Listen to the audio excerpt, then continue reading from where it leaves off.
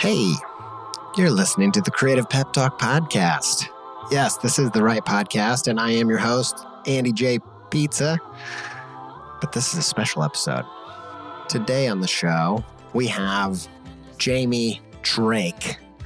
That's who you're listening to right now. Aren't you just swept away in the whimsy of it? Let's get through some stuff. So, we help you build a thriving creative practice. You can keep up to date with Creative Pep Talk by following me on Instagram at AndyJPizza. Let's get into today's episode.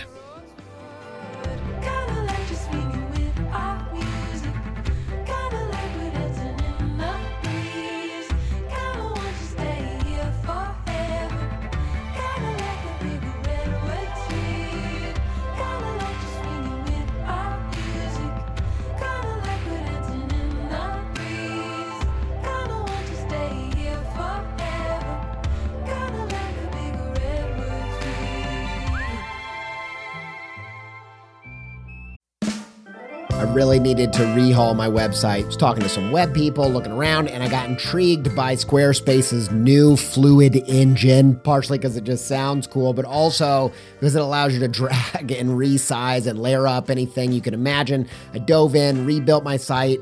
It's the most me site that I've ever had. I just absolutely love it. Launched it. Got such a great response. Some industry illustration and designy peers even reached out and was like, hey, who coded this thing, man? I'm like, y'all, I did it by myself. No coding with Squarespace's new Fluid engine. I told him, like, you should go check it out. You're going to be surprised with what you can do. And I built this thing before Squarespace reached out to sponsor the show. So I was like, boom, easy peasy. I was going to tell you about this new site. Anyway, go check it out, AndyJPizza.com, if you want to see what I did with it. If you want to try it yourself, make a site that's totally you, where you can build a portfolio, sell content and courses and all kinds of other stuff, head to squarespace.com for a free trial. And when you're ready to launch, save 10% off your first purchase of a website or domain with promo code PEPTALK, all one word, all uppercase.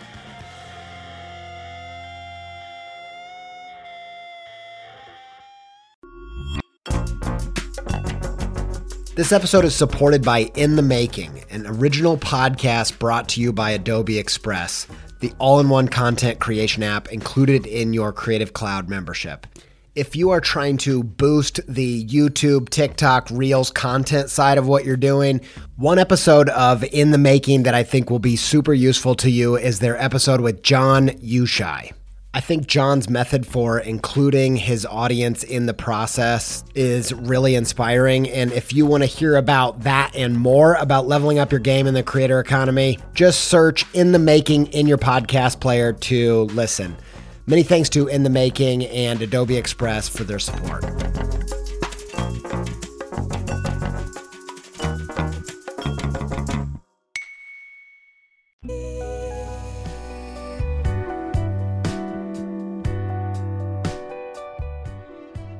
Okay, this is a super special episode with a brilliant creator, Jamie Drake.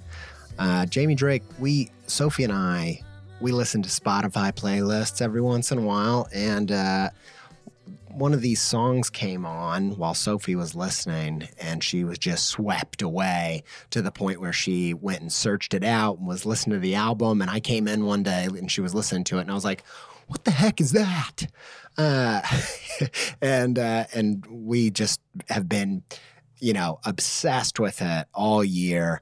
And so much so that I decided to reach out, cross my fingers, see if I could get Jamie on the show. We did.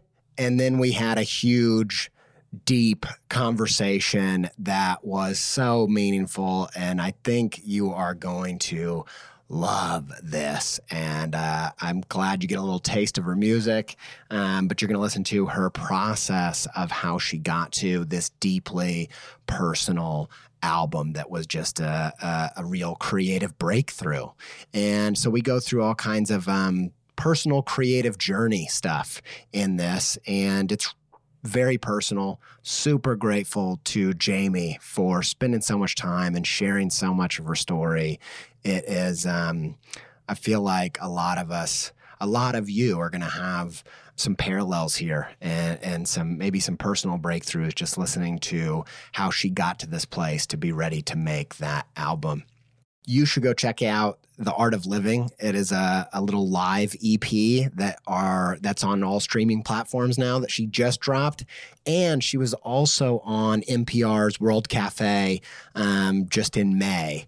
And it's really great. I'll put both of those in the show notes. You can go check them out. Hope you totally love this conversation as much as I did. I've been thinking about it since, and I don't think it's the last time you're going to hear Jamie Drake on this show either, just for a bunch of reasons. All right, let's get into it. Here is Jamie Drake. Gonna be okay.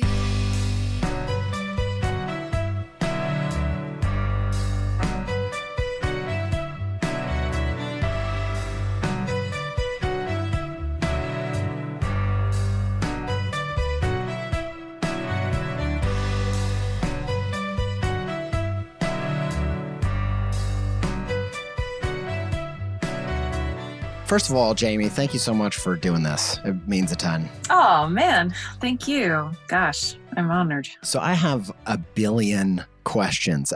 Not literally. I only wrote down 6, but I have tons and tons of things that I want to ask you about.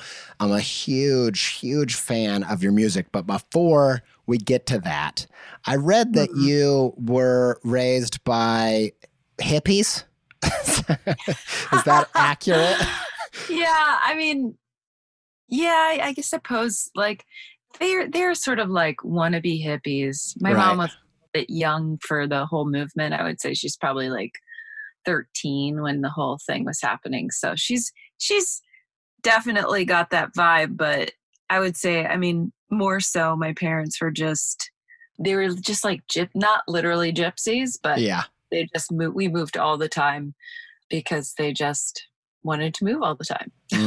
Well, I ask you that because I'm not a hippie by any means, but my wife and I are artists and we have 3 kids, but our parents are pretty much as normal as it gets. And so sometimes I feel kind of like a hippie and I'm like, man, is this going to be okay for kids? So I was going to ask you, was it okay, that lifestyle? Were you all right with it?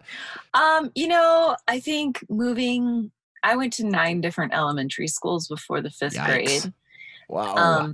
I don't recommend that. That's a lot.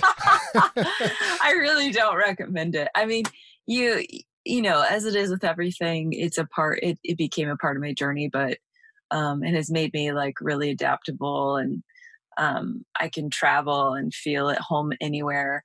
But in the same respect, just the idea of feeling like I have a home base, that's taken me a lot of time to kind of figure out as an adult.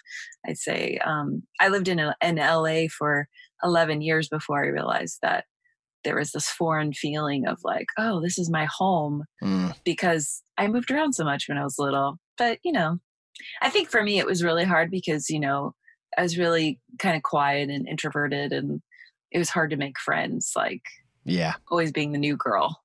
But I'm sure there's other aspects of being sort of a quote unquote hippie parent that are perfectly wonderful for a child's upbringing.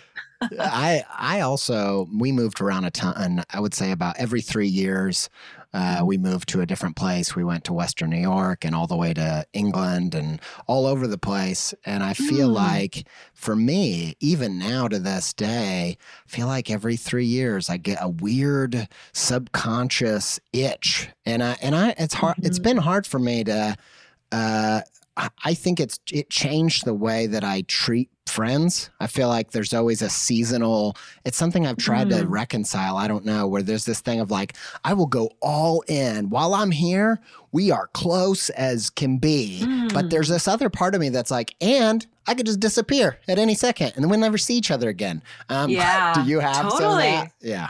I understand that, like, I think moving around so much when I was younger made me, I remember when we moved again, I was in the 4th grade. And I remember thinking, because my best friend at the time asked her my address because she wanted to be pen pals. And I remember thinking at that age, we're never going to write each other. We're not going to keep in touch because that had happened so many times before then.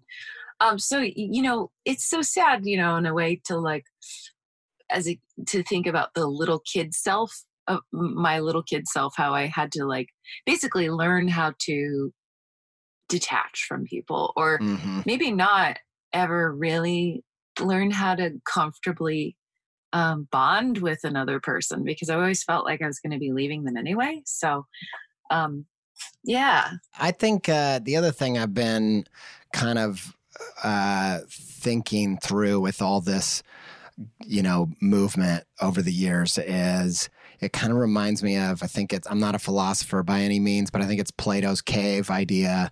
I feel like there's this, if the cave is your surroundings and your culture and just what everybody accepts around you, there's this thing I am really grateful for, leaving these little caves and moving around and seeing through what people accept as identity that's really just their culture. And I do feel like that detachment, even though I feel like you lose some belonging, I am grateful for, bursting through that. And I feel like creatively it's been a positive thing. Yeah, there's definitely the positives of learning that the world is like a big, beautiful place and adapting in each new circumstance you find yourself.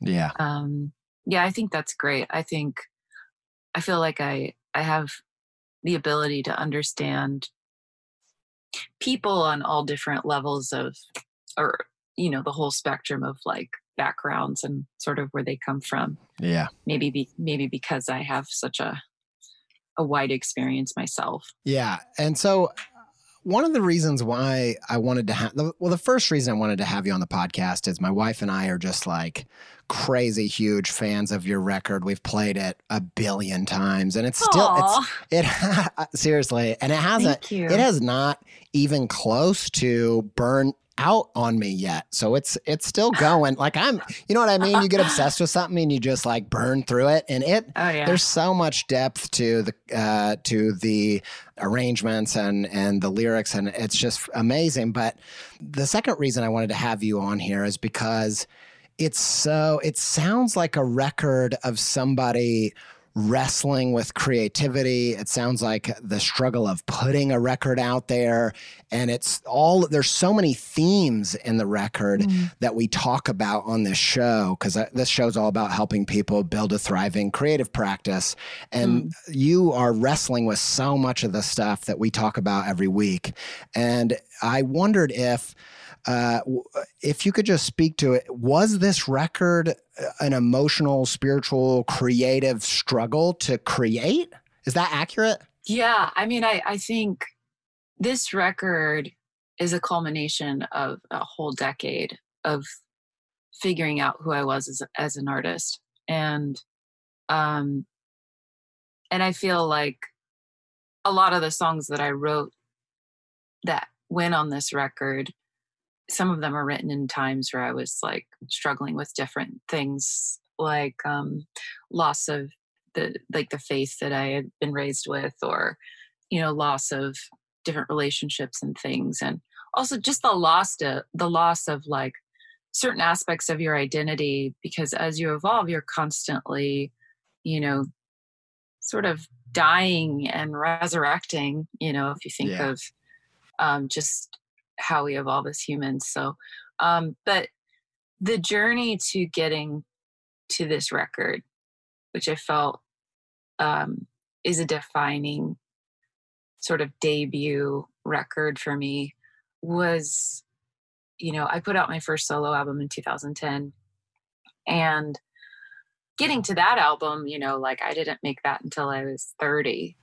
Yeah. And in my 20s, I had been married, and then I got a divorce. And so even doing music as a career was a struggle, because it was something that I was sort of held back from, but also felt like in some respects that I wanted to protect it.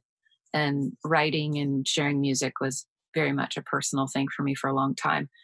But making that the divorce was sort of a catalyst for me to like getting out there. So from the first album, I was a part of 3 different quote unquote side projects. The first one was called Burning Branches.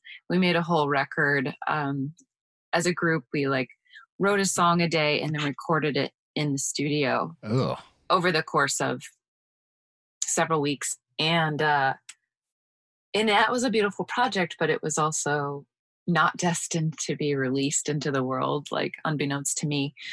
So that was a learning experience. I just wanted to pause you real quick because that's extremely interesting. One of the things that I think a lot about is an exploratory project versus a strategic project, and how I think a lot about how art is not just always self-expression, but also self-excavation, like the tool to find this stuff. And I love that project. Sounds like, just like you said, you learned a ton through it. It sounds like such an interesting exploration and these very clear, were the constraints set up to where we're going to write a song and record it in the same, would you say same day? What? I don't remember. Yeah. Yeah. How did that happen? What's that all about? So that came about because I knew a couple of studio musicians here in LA, and they had all known each other for a long time. Most of them were in Alanis Morissette's touring band at the time. What? I love Alanis Morissette. Yeah. And they were kind of like, a lot of them had their own studios, and they would get hired to do commercial work and stuff that they didn't feel passionate about. Right. So they had a whole band kind of put together, and then they had a singer named Joost Zwegers, whom one of them had met. He's like kind of a famous singer from, I think, the Netherlands. I don't remember anymore. It's been a long time. Yeah. But they also wanted to find like a female singer to be involved with this. And I was sort of this X factor, because it was between me and another girl, but she lived in New York. And so it just kind of made sense. And I said yes, because I thought it'd be an interesting project to try out. And in order to kind of do the project, we all agreed that we would just split publishing 6 ways, which in retrospect is sort of like sad, because me and the other main like leader of the band were the ones that wrote all of the songs, basically. Yeah. That's kind of what ended up happening. But because I was still very young and hungry and excited and super just packed with creativity, ready to just burst at the seams, like I didn't even stop to think of whether it was a good idea or not. I just went for it. And the creativity and everything that flowed in the music that came out of that project was just gorgeous. And I didn't go into it thinking it was just going to be an exploratory thing. I went into it believing that this would be a band that we actually pursued. But when the time came to turn it into that, it became really obvious that everyone else was like, no, I can't really do that. I'm like, I play in the Alanis Morissette's band, or I do, you know what I mean? So for me, it was just this really heartbreaking experience, and something that it was like oh wow, okay, this was like an example of suffering. And I had the choice to either continue moving in the direction of joy, which was creating music, or I could, decide to pack up my things and stop doing that pursuit. And I kept moving forward because, I wasn't going to let, like a negative experience steal whatever future things I could do. Right. What do you feel like you took away from that experience? I got to experience just total freedom and excitement and joy in creating music with other really amazing musicians, recording that music. And, I got to experience for the first time that, yes, I'm in the right place. I should be an artist. I should be doing this. I'm a great writer. I'm a great singer. And And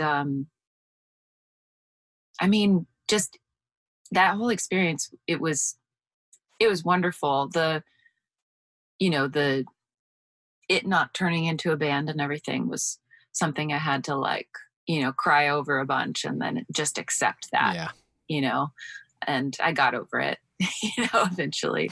But yeah, I learned a lot about working with others and being in the studio and being open to a process and really just like co-writing with another person, and kind of leading the charge in that too. It showed me that I have a lot of really strong musical skills and a strong voice when it comes to being a writer. And yeah, it gave me a lot of confidence in things that have always come natural to me, but I never really had an experience like that with other musicians that were basically like listening to my ideas and saying, yes, this is great. Yeah. So that was awesome. Yeah, that makes so much sense. I feel like one of the things that has been on my mind lately is this idea of so much of finding your gift is finding what everybody around you already knows. And there's something about going and, when I met an illustrator for the first time who was a pro, I was in college, and I could see like the way they were looking at my work, and I could see myself in this person. There's just this weird limit, this self limit that kind of was released. And I thought, you know what, like, I can do this. I'm actually like bringing different things to the table that they're respecting. And there's just this huge thing that happens when you're around people of high caliber, and you find your people and you get this confidence. And it seems like that's kind of what was going on, right? Yeah, definitely.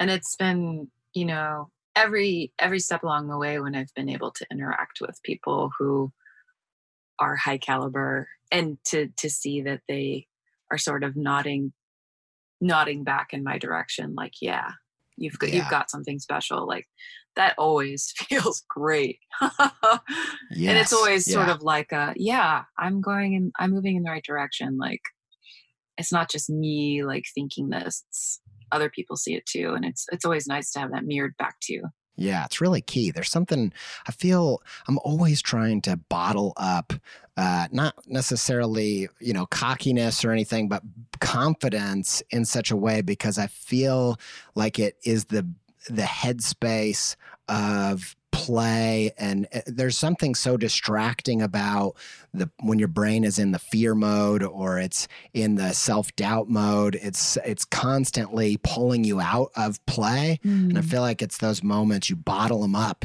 and you're like, no, they said I had something. And I did a talk recently that was online just recently, and I could go back and look at the comments in real time. And there was something so powerful of not that the comments were good, but it wasn't how good the comments were. It was more like seeing the things that I thought were good being confirmed. Like, oh, yeah, I was onto something. I'm not just crazy and I'm not delusional about, what I'm bringing to the table. If it's hitting at the right moments and I'm seeing it in real time, that feedback is, filling that confidence bottle up, and I try to like soak up those things. So I know exactly what you're talking about. Yeah, it's great. So okay, so you were in this band. I want to make sure that I don't want to go down a random rabbit trail. So I want to make sure that we get onto the right stuff. But I'm so I feel like there are so many parallels from your journey to getting to this new record that so many creative people have experienced. So many of my listeners are going to relate to this stuff. And you talking about, a divorce as a catalyst and, that record that you released 10 years ago to getting to this place here. I just want to zero in on what were the key yeses that you said, the things that you committed to, the decisions you made that led to this I mean, I don't know what it's like on your end, but to me, it seems like this is like a breakout record, and it's something super special to your creative journey. And I also, I just want to highlight that this was just from that record to this record is 10 years. And then you had this whole marriage where you weren't putting this stuff out there. And that's all that stuff I'm sensing in the record. That's what my question was getting at, is like, this thing was a journey to get to this. And then once this record, it just feels like it exploded in this, it's very triumphant and moving. So I don't know. I don't know exactly what thread to pull at, because there's not enough information online about you for me to like get to the like, wow, you know, where are these key decisions? You know, what are the things that sustain you over this amount of time? Like, I want to make sure that we get to what you know were the keys. Yeah, I hear you. I'm like, okay, which thread do we pull? I'm not sure. We got tons of time though, too. Let's just explore it. But that's kind of my heart for, this whole thing. I guess there's different things I could speak to, like the trajectory. Like I could talk about the last 10 years, or I can talk about my entire life. Like it just. Let's just go through the journey, and and if we have to do part 2 and you let me do that one in a year or something, we'll do it. But I feel like the journey is such a huge part of this record, and you've kind of affirmed that. So let's go back as far as we need to. Okay. Well, I suppose, you know, in the beginning of my life, music has always been this language that I understood, but it wasn't necessarily being mirrored back to me. That, I don't know, I just think my parents, like my dad was a singer-songwriter actually, but also my parents divorced when I was really young, and he was an alcoholic and all that kind of stuff. So at a really early age, there was just a lot of trauma, and music for me was the thing that sustained me. Music, I would always just hear melodies that would enter my head, and it was an escape for me. And because we were really poor, I didn't really take like any music lessons or anything like that. And we were always moving around as well. So those were deterrents to my early development. But I also think that because I was sort of in my own quiet space where music was this safe thing for me to express and help me process my own emotions, that for a long time and even into my 20s, because I still used music as a way to process my emotions and to work through whatever it was that I was working through. I suppose also a big through line in my story was because of the environment I grew up in. I was really drawn to music, and also this idea of like a heavenly father. Like my grandparents took me to church with them, and I felt safe there. And so I naturally gravitated towards like having like a relationship with God. And that was something that also helped me to feel safe. It's an ocean side. Sun and moon alive. And tide bind us here together. When the tide is high, life is washed ashore. Leaves you wanting more. And the day repeats the day before. Everything's pulled, it's gravitational. One of my last questions on here is about how the intersection of spirituality and creativity, because that's a huge thing for me. And it's been, definitely there's a lot of parallels in our story. So my mom left when I was little, and she was the illustrator. She never did it professionally, but that was her thing. Wow. And she was an addict and all these things. So all of my listeners are like, we know, there's like, tell her, Andy, it's the same. So I'll just say it, even though, this isn't about me. But so there's a lot of parallels there. And then, your spiritual journey, just from what I've read online, there's a lot of parallels there as well. And it's been a roller coaster of a thing, and the way, but it always is a through line in my creativity. There's something, even on just a basic mystic level, it's always been a part of everything that I make. So yeah, I'm just like affirming you, like, talk about that as much as you want. And thank you. Yeah. And because I know it's something actually, like, over time I've become a lot more comfortable, like, exploring that with people on the show and exploring it through my side of stuff too.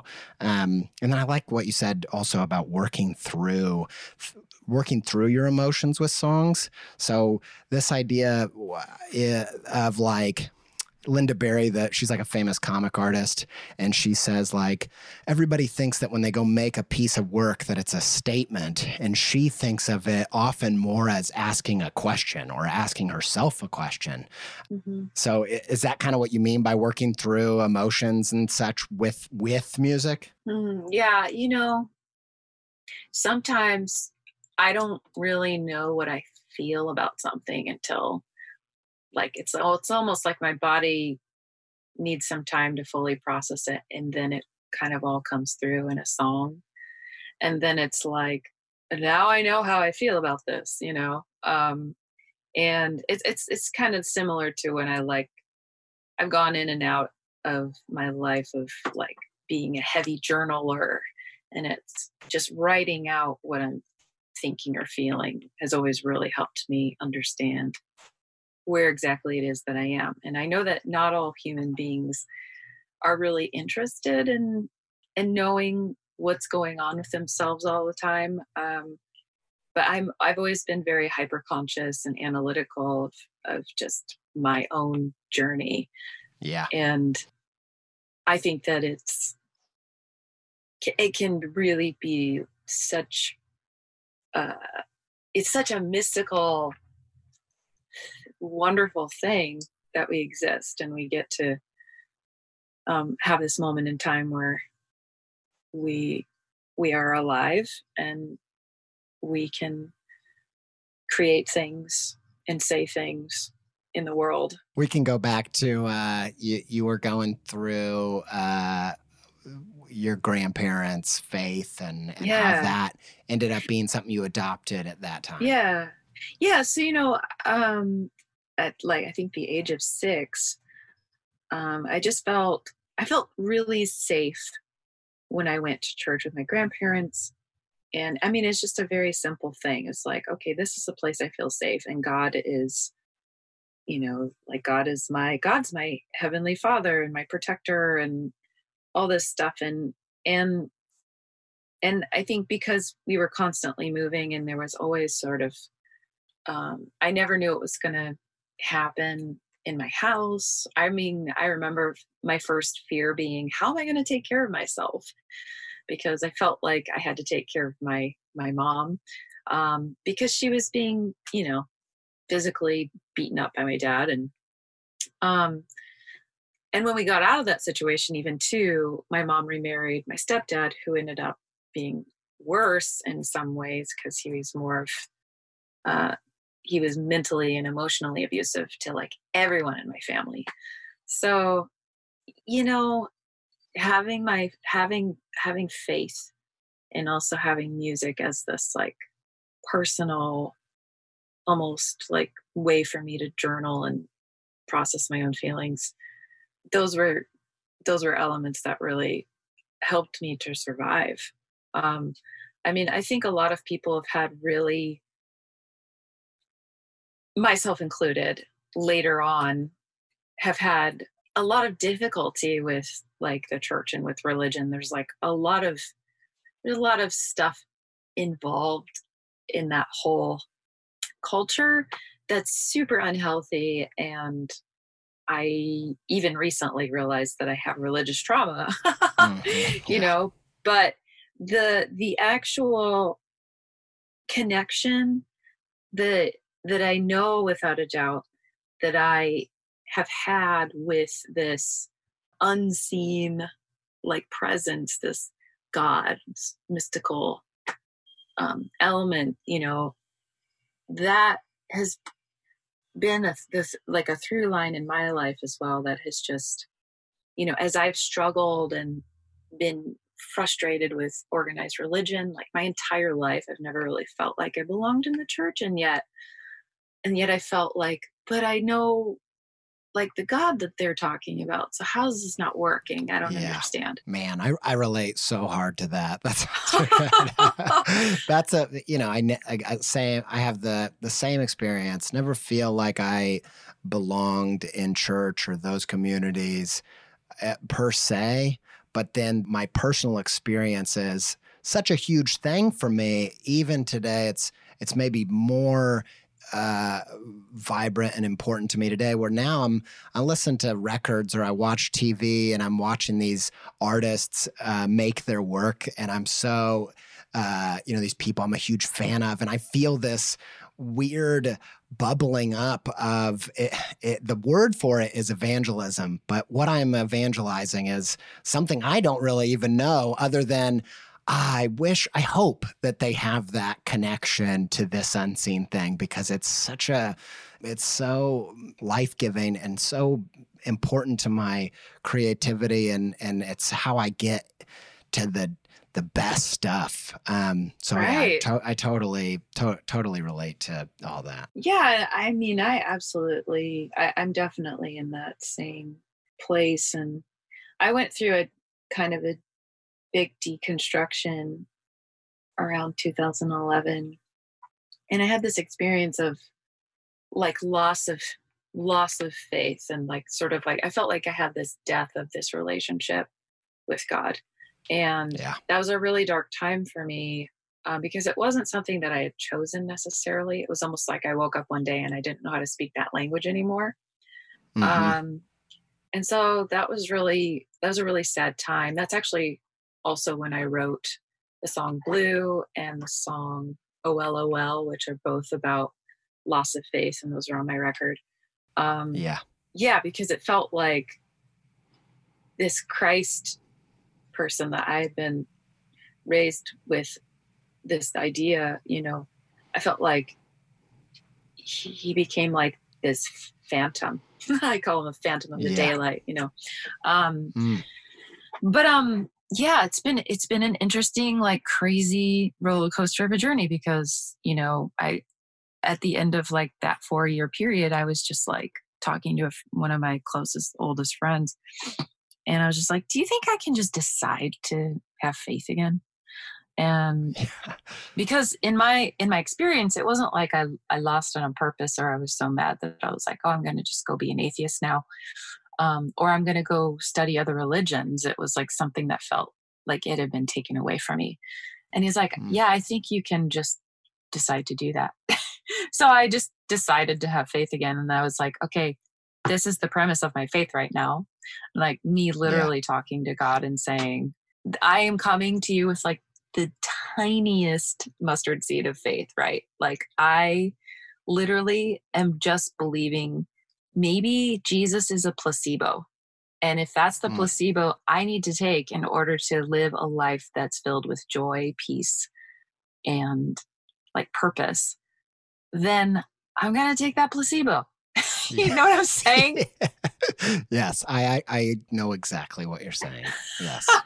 I don't want, here's the thing. It's so, I don't want to keep saying me too, but I had a very similar experience when about 5-6 years ago, I had this same thing. I have no idea how this is a common experience, but I had that same thing I'd seen so many people lose their faith because they, you know, had read a book, or they, you know, they decided that they wanted different things or whatever it was. But I had a very similar, it was just gone. It was like that whole thing is just gone. But it was the kind of thing where I wanted it back. I wanted the parts of it that were so life-giving and so, made my life have a narrative thread and all that kind of stuff. And so I know what you're saying is what I'm trying to say. Let's go back a little bit to, you said that, your mom remarried. That was, a rocky thing as well. Yeah. How do you go from becoming an adult and getting married to that first day, the first record that you made? What does that period look like? Well, I think one thing I'd like to mention is that in the fourth grade, my mom remarried. We moved, and then in the fifth grade, we moved to Sturgis, Michigan and settled there. And I was there through high school. So one of the only positive things of having my stepdad was that he made us live in the same area for an extended period of time, which brought some stability, and I was grateful for. But I was able to experience immediately I made like a best friend, and we were really good friends from the fifth grade through like middle school. Those were really great years. Home life was pretty terrible, always afraid. And then I lost this friendship. She kind of like decided to be on a different track for high school. And for me, it was like, it was so scary for me to make friends because I never learned how. Like I moved around so much when I was like developing those skills as a little kid. So I just sort of became this loner. But one thing that really was a highlight and sort of saved my life at the time was having the opportunity to be in musical theater productions in high school. When I started doing it as a freshman, and then as a sophomore, I, was given one of the lead roles. And that was such a huge thing for me. I got to play Miss Adelaide in this musical called Guys and Dolls. And that allowed me to like have this whole part of my personality that had been squashed because of my stepdad. Having that part of me was just able to flow out naturally in an environment that was safe. And it was sort of like, this is just a part of me. It's like a character I'm playing. So that felt safe. So rediscovering parts of this performance aspect of like, I love being on stage. I had no idea I love it so much. And having that kind of rev up in high school. And then I started learning how to write my own songs when I was 17, when my friend taught me how to play guitar. And so those two things were those were my things that I loved when I was a teenager. And I ended up going to a musical theater school in New York City called the American Musical and Dramatic Academy. This makes so much sense because your record is so theatrical and cinematic. Totally. It's true. Yeah. It's crazy. It all makes sense now. Yeah. Right? Makes sense. Oh, yeah. Man.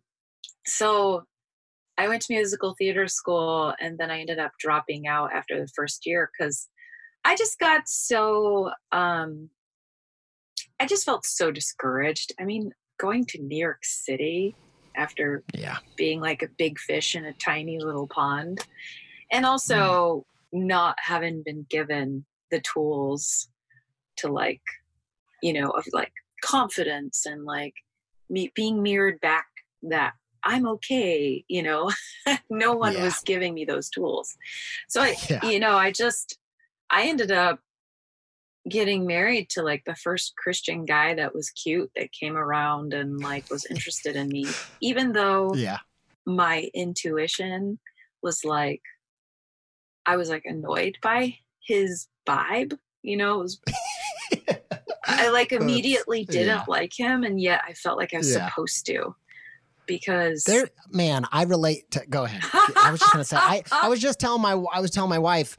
I'm not annoyed by her vibe. Actually, my intuition, all that worked out really well. But I just told her that I think there's something about growing up in church that when I meet somebody that I don't I viscerally don't like them, I almost feel like I'd learned that I have to now learn to love them.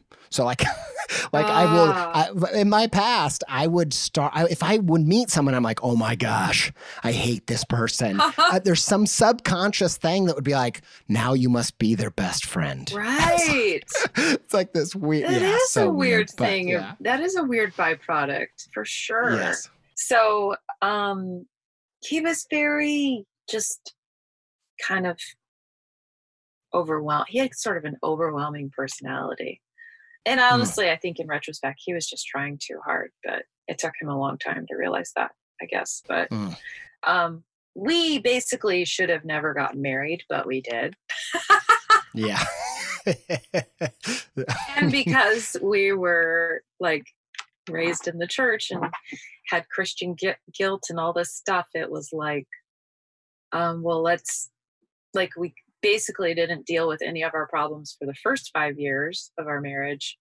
And then once we finally did, we separated for a while and then got back together. And so all in all, the marriage, we tried to fight for this thing, and it lasted 8 years and in our 20s. And I mean, I think I learned in that process that me trying to be what I thought I was supposed to be by following like these rules and like, be a virgin when you get married, like crazy stuff like that, like, yeah. because the only like direction I was getting in my life was from the church.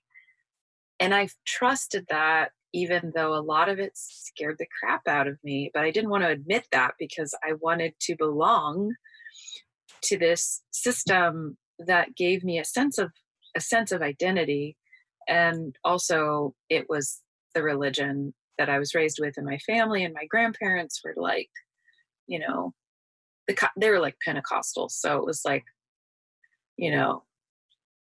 kind of scary, sort of like, if you don't speak in tongues, then you're not really a Christian, like that kind of stuff where it's like,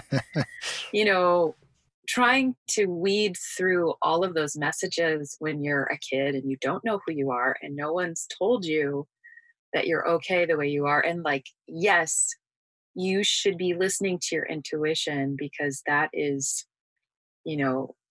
I've come to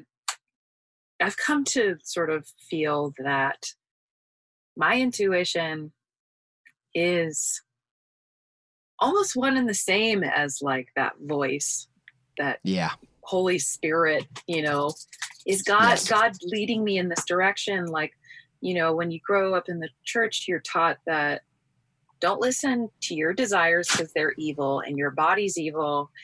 And like everything about you is evil. And so like listening to my intuition and believing that I shouldn't marry this person seemed like the wrong answer. And yet I fully remember my intuition, i.e. the voice of God, I guess, saying to me, don't do this. Like, you're going to be okay. You don't need to marry this person. But I think that same fear that I had when I was really little, which was, how am I going to take care of myself, was just so overwhelmed with the idea of being this adult in New York City who didn't have the support and maybe wasn't as talented as I thought or hoped I was. And so if I can't make it in a big way somehow, then I'm just going to hide my head in the sand. And, maybe what I'm supposed to be doing is to be like a Christian wife and to like support my husband's dreams and that whole thing. Mm-hmm. And that's it. That's what I ended up doing. And I think a lot of the reason I got married is because I was terrified to be an adult. I was terrified to like figure out how to be an adult in a world that was so overwhelming, and I had no answers. And I had this person that was there telling me, I'm going to take care of you and I love you and blah, blah, blah, and he was 5 years older than me. So it seemed like he knew what he was talking about.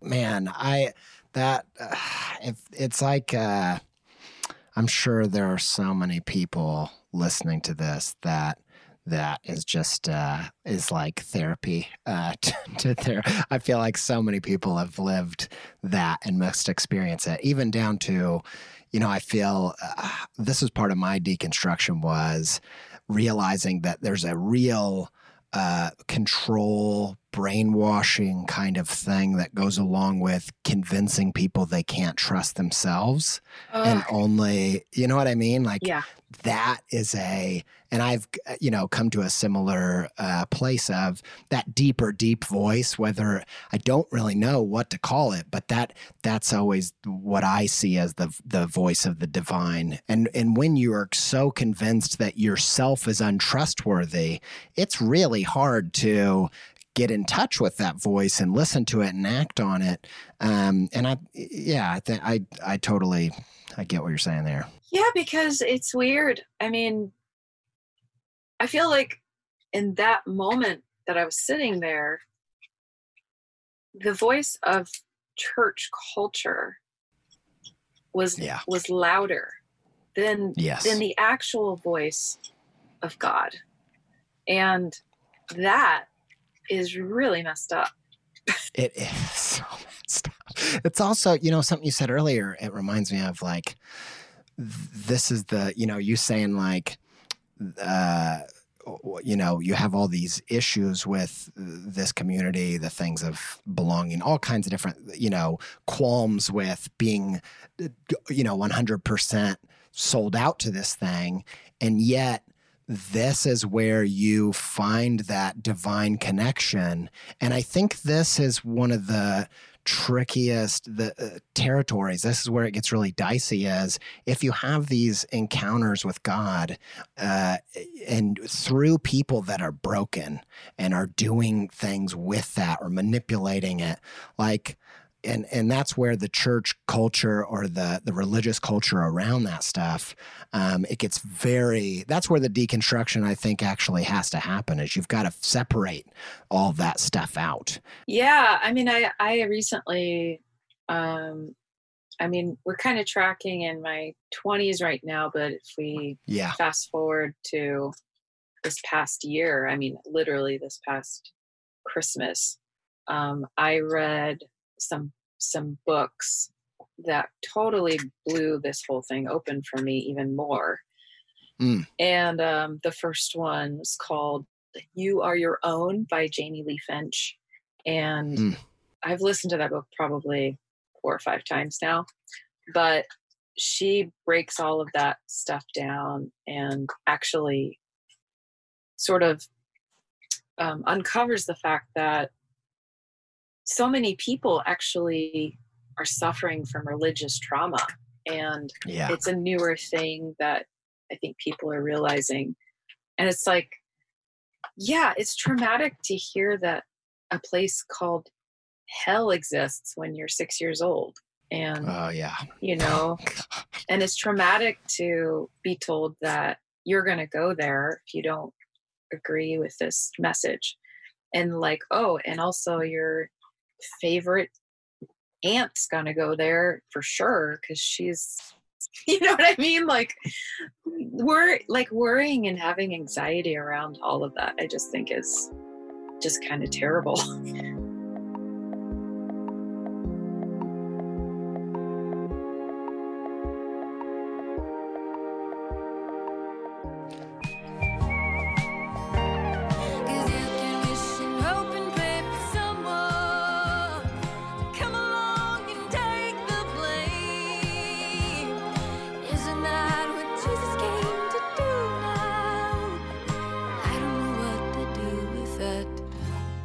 So one of the big threads of this show, I make a lot of comparisons of the creative journey to the hero's journey, and this idea of Carl Jung talks about individuation of becoming who you're here to become. Yes. And I find it it's emotional to me, and it's scary, and it's enlightening to think that you had at least, two people, you said your stepdad had kind of repressed things about who you were that you found in theater. And then I don't know exactly if you would speak about it the same way with your husband, but it did seem like you had mentioned after the divorce, you felt free to explore your music and whatever. But it's heavy and it's insightful for everybody out there to realize that there are people in your life that are actively or inadvertently or passively obstacles in your unfolding. And yeah.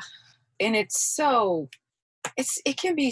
awful, especially if they're people that are in your immediate family and you grow up in an environment where you're just automatically being squashed. There's like my mom and my stepdad had 3 little kids and my 3 little sisters, half sisters, and started doing that when I was like 10. So, up until that point, I had been the youngest. It was my brother and I, and then my stepdad and mom got together and had my sisters. And so it was sort of like this experience for me of being replaced, not only replaced, but sort of dethroned from my position of being the youngest. And then my brother was pretty passive and would often, at that point, he wasn't in the house a lot because he and my stepdad didn't get along either. So I kind of got stuck at home, sort of helping take care of my sisters. So I sort of ended up becoming like this servant in my own house, sort of like a Cinderella story, and feeling like I had to earn my keep because it wasn't even love, but just the vibe that I felt from my stepdad was sort of like, you need to earn your keep, because you're not really my kid. And so that's pretty awful, like being a stepkid and having a parent that's like a step parent that's doesn't know how to treat, a child that doesn't belong to theirs, let alone their own children. I felt very isolated and in fear. And I also felt ignored. I felt very neglected. I felt like I was invisible. I sort of became invisible when my sisters came into the picture. But I also felt like I needed to shield them from some of the things that were happening and stuff. So I would entertain them at our house. Like if my parents were fighting, I would just put on a little show for them and stuff and sort of shield them from that experience. I basically learned in the environment I grew up in, I learned that sort of being subservient to others was my role. And that I remember feeling like that it was like selfish for me to want something for myself. And I think that comes from like my traumatic childhood, but also I think some of that comes from like the Christian upbringing, because suffering is such a glorified aspect of that faith. And it can become very destructive if you're somebody who's living in an environment that's already abusive. You know what I mean? It's like abuse on top of abuse. So no wonder, I ended up marrying somebody who, years after our divorce, I realized was definitely like a clinical narcissist. And I helped him build his career, and we went through some counseling after the full 5-year mark, got back together, moved to LA when we had been together for 7 years. And at that point, we had done enough counseling to get to a place where we really could support each other for who we were. After we read this book, I think his therapist recommended, called "We'd Have a Great Relationship If It Weren't for You." And it's, it's basically just about finding the commonalities within your relationship instead of trying to always look for the things that make you different and therefore make the other person wrong in some way. So we were able to really find this really good place where sort of became friends again. But the things that were wrong with our marriage that had always been wrong just became very glaring in the next year or so. And once I started feeling like I could go out on my own and start pursuing my music in a small way, our paths I knew it would happen, and I just had felt it. Our paths just went in the opposite direction because he wasn't giving me the same support that I had given him for so long, and, then we decided to get a divorce. And for a couple of years, it didn't quite hit me that I had been, it's weird, the subtleties of abuse that happen when you're in a relationship with someone who's like a narcissist or someone who is maybe gaslighting you all the time or somebody. Yeah. That's kind of from what the little I know, one of the core traits of the narcissist is their ability to hide the abuse. Yeah. I mean, he was always able to turn things around on me. And, I mean, even if my feelings were hurt, he would end up making me feel bad that I hurt his feelings because my feelings were hurt. Like, it was that ridiculous. It was like, but we were in our 20s, and it was like, ugh, it was so much. It was so much. I have a kind of a love-hate relationship with personality tests and things like the Enneagram, but I think one thing I hear you talking about that's really fascinating is the Enneagram is kind of like, I think it's more of like a persona test, and they talk about like the part of your personality you developed to be loved, and it sounds so, there's this pattern between it reminds me of the Enneagram 2, which is the helper, and they believe that they have to help to be loved.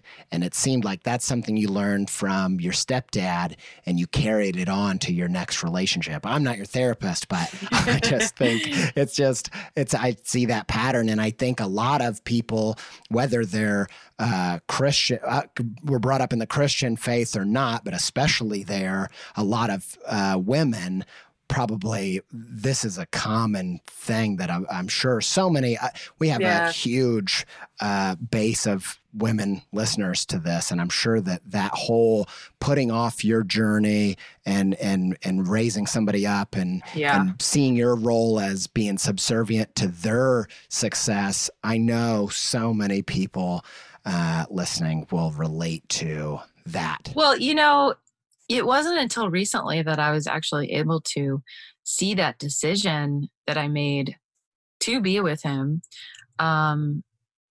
as me being afraid to step into my own life.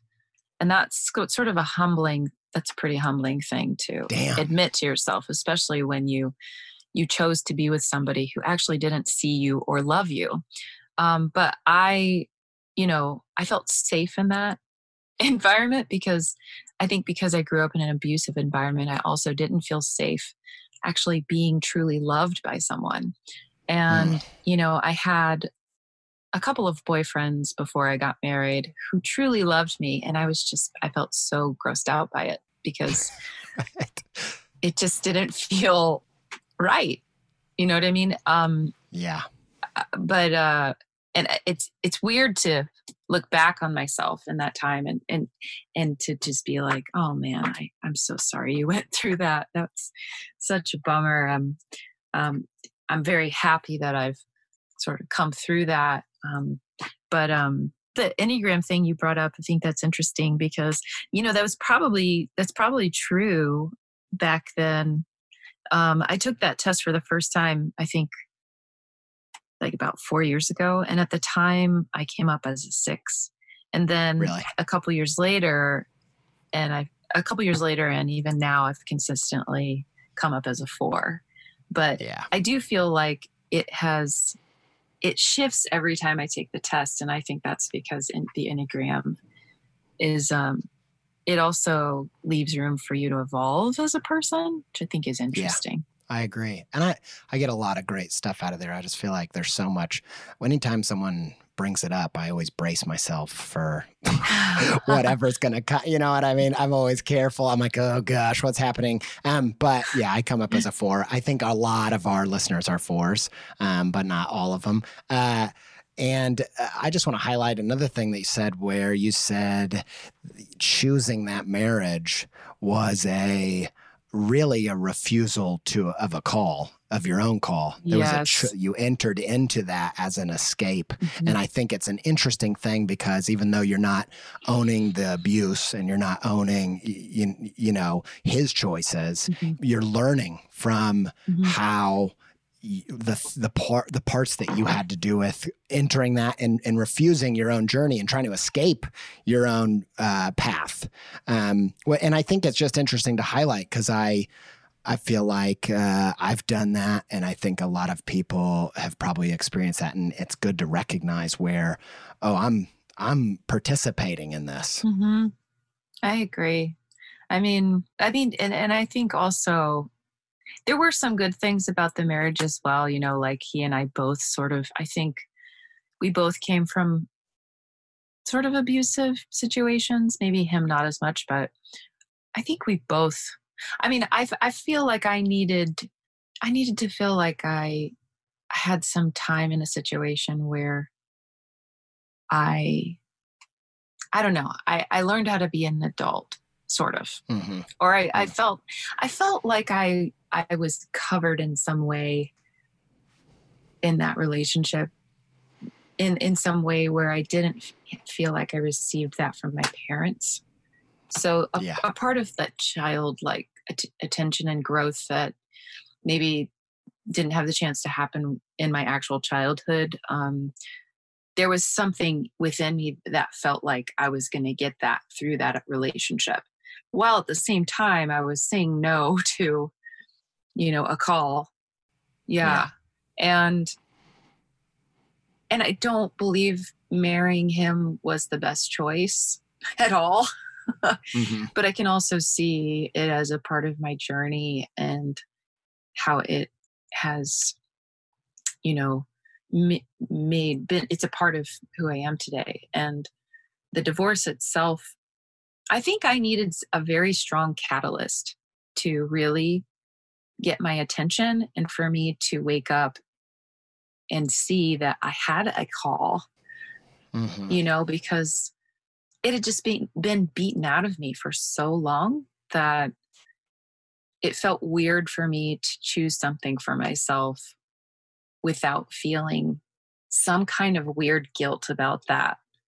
And whether that's, you know, I think those are all things like unhealthy, like things I believed because whatever was modeled to me as a kid, and then what was modeled to me in the church, and what was modeled to me as just being a girl too. A girl in the church. It's, you know, people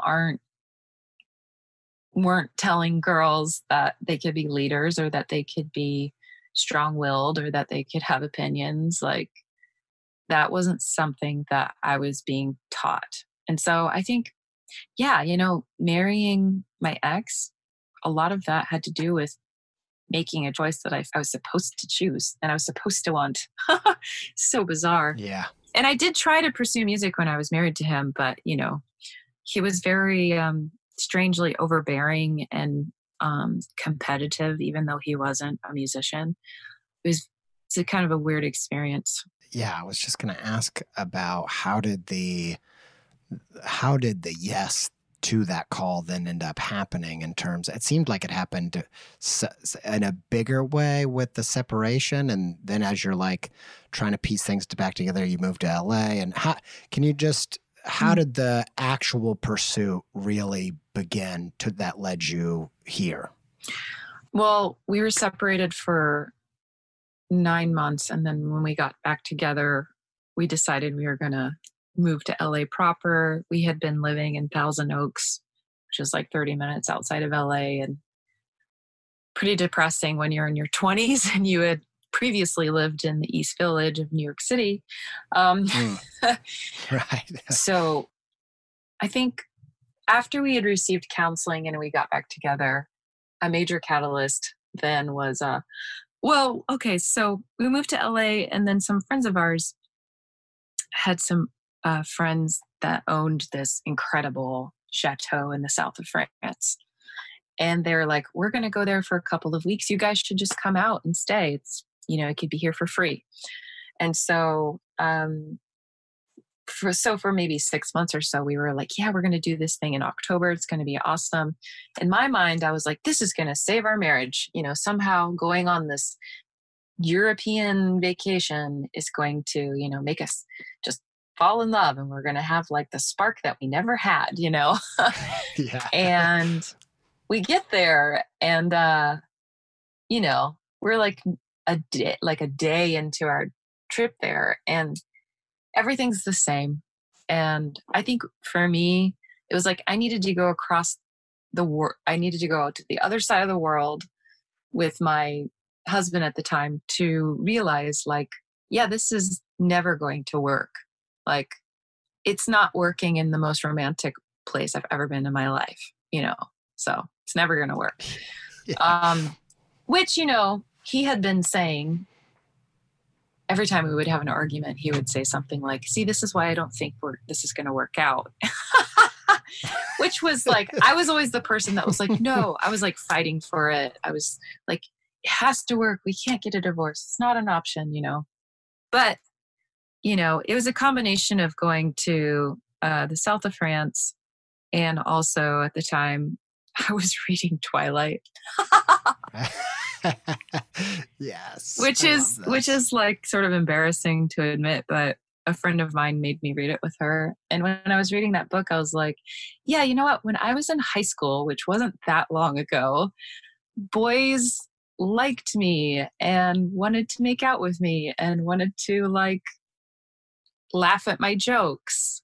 And I was like, I haven't felt that with my own husband since we've been together. This is never going to work. So we came back. We decided to get a divorce while we were on this 2-week vacation, which was super depressing. Yeah. But in the midst of that, I was just sort of like, all right, well, I'm going to start imagining what my life is going to look like now. And I immediately was like, I want to make a record before I turn 30. I have to make that happen. So I just started making plans to make my first record. And I didn't mention this before, but my dad, who I had said was a songwriter, but never pursued it and everything, he actually passed away when I was 23 of lung cancer. And I found out that he was going to die like just a couple of months before he passed away. And I hadn't had a relationship with him. Like, I hadn't really even seen him since I was in the first grade. So it felt like this weird, surreal, like thing, because I had wanted to have that relationship with my dad, but he was just too sick and I was so sad. And then he passed away. And part of what really helped me envision what I wanted for myself was feeling like I was carrying this torch to sort of continue his dream, because I felt like the dream that he had also been implanted in me, and he had never had the opportunity to really pursue it. And so I kind of just like came out of this divorce like a cannon. Like, I was so alive. I was the most alive I'd ever felt, maybe since I was like a kid goofing off and like, playing with my cousin and like making up little radio shows and commercials and things. And I started making my record like a couple months after we got back from our divorce vacation. Yeah. and then it came out, was it 2008? It's like weird because it feels like so long ago now, but And I told myself, like, this is what I'm going to do. I'm going to make a record before I turn 30. And if that's all I do, then I've done more than my father. And that's a pretty good marker for me to hit. And so I guess, after I made the first record, I was like, I'm going to keep doing this, because this is what brings me joy. And for me, like, I think a lot of people go into the arts feeling like they need to make money. And yeah, it's great if you can get to that place, if you can figure out how to turn sort of like your own natural voice into something that you can monetize and people will pay you and appreciate your work. But I think the road to getting to that place, there's a lot of suffering involved, Yeah. But for me, I suppose I experienced so much depression and suffering during those years of being married to like the wrong person and feeling once again that I was being overshadowed. That was like, I was able to look at that marriage as a gift in retrospect, because without the gift of knowing how depressed I would be, without being what I'm supposed to be in the world, without doing music, I may never have actually tried to do it. I want to just say something about what you said. I go around, I do a lot of public speaking. It's like a big part of my practice. And one of the things I talk about is I really wanted to make a career at illustration because I watched my mom kind of be a deadbeat, and she could never hold a job, and she never could provide. And I also knew from the small amount of work experience that I'd had working at a movie theater and working at Subway in college, I knew that like having a normal job was going to be really hard for me. And yet I wanted to be a dad, and I wanted to be a good dad, whatever that means. And so I really like wanted to fast forward to making money in the only way that I thought I was going to be able to, which was with creativity. And in the public speaking that I do, I talk about how I wanted to take the warp whistle from Super Mario 3 and just skip all the levels of the work that you're talking about now, of actually finding myself, finding my voice, putting in all the stuff that really matters before you ever make a dime on it. And I love what you said, because I think to me, and I'm actually getting ready to put out a class that's much more exploratory creativity, not strategic, nothing to do with your career, your practice or whatever, because I think that is the foundation.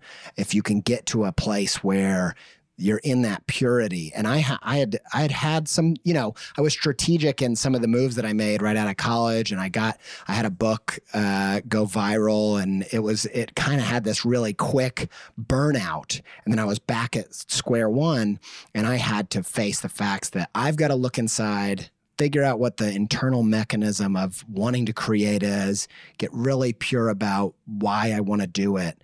And it wasn't until I did that I really started the journey. And I think you're so right there. Yeah. I think for me, part of it was like, I will create because it produces joy. And I had experienced so much suffering, for like the first 30 years of my life. I mean, I know there was some good stuff in there too, but yeah, I think I needed to do it to survive, and also to survive as who I am, which was creating and experiencing joy from that. And I guess, like I think Elizabeth Gilbert talks about this quite a bit too. It's just like, don't ask your art to, make money for you. It kind of puts too much pressure on it. And I didn't even go to that place, I guess, in the beginning, because I just I didn't want to contaminate my message and just the joy that I was receiving from that.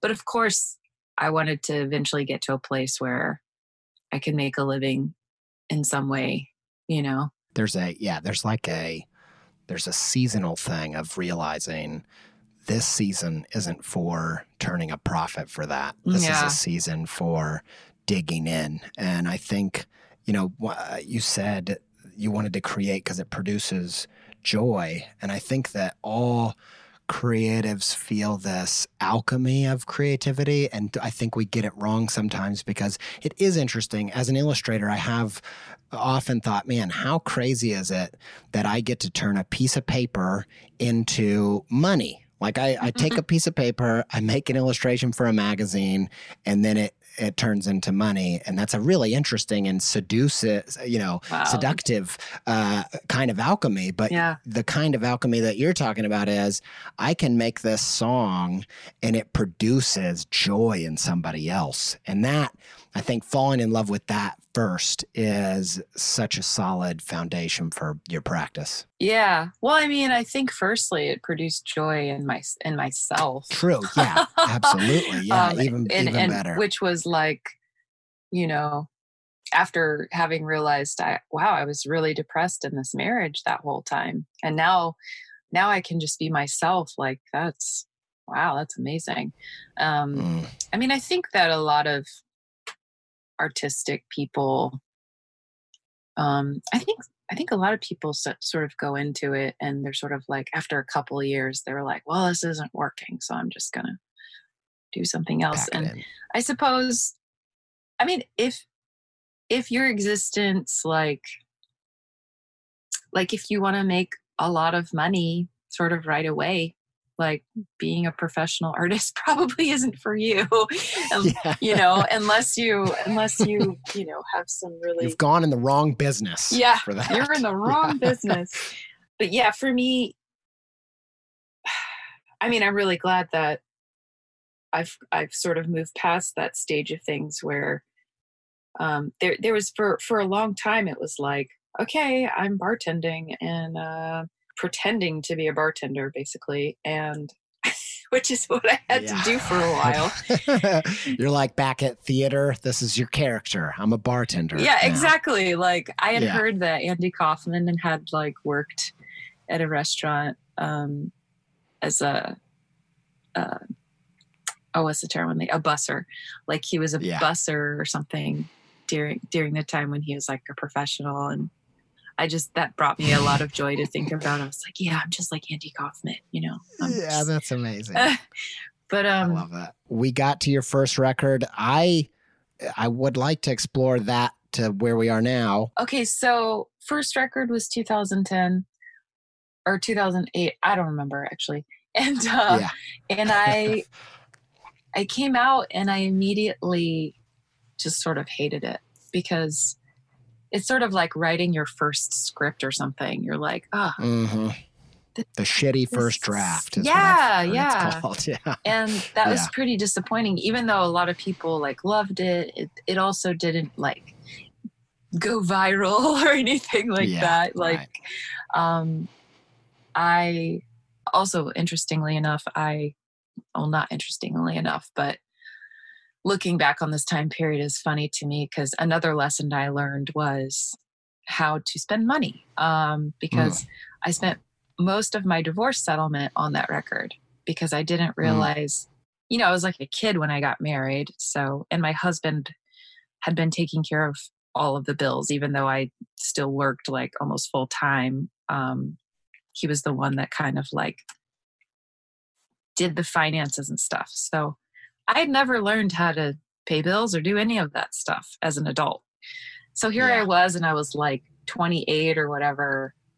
Just, I spent like 17 grand on a record. And I mean, that's not that much, but as an independent artist, it's a ton of money. Yeah. And, and then it was like a couple of years later, I was like, oh my God, I spent all of that money on this record, and the record wasn't as amazing as I hoped it would be. And I had felt sort of duped by the producer because he was from like the Christian world too. And so it was like, I don't know if you ever listened to that band Sonic Flood. I don't. It sounds familiar, but I can't place like a there. Christian worship band, and he was in that band, and I was a fan of them when I was a teenager, so having him produce my record at the time was like, oh, this is cool. Later on, Yeah, I was right. like, wow, he totally took advantage of the situation. Right. He knew I was getting a divorce and all of that. Anyway, Yeah. so after the He Burning saw divorce Branches settlement money. thing, Golly. well, I also think the record industry had changed, and he had been used to getting like huge budgets for Mm, things that were ridiculous. But anyway, right. so after the Burning Branches thing that I did, that I told you about, after that experiment, so to speak, I ended up meeting this guitar player at a random restaurant gig that I played. I think at the end of 2011, he showed up at the show, and he was kind of shy, and he came up to me and he was like, I really like your music, and if you ever, or if you're looking for a guitar player, like, I'd love to play with you.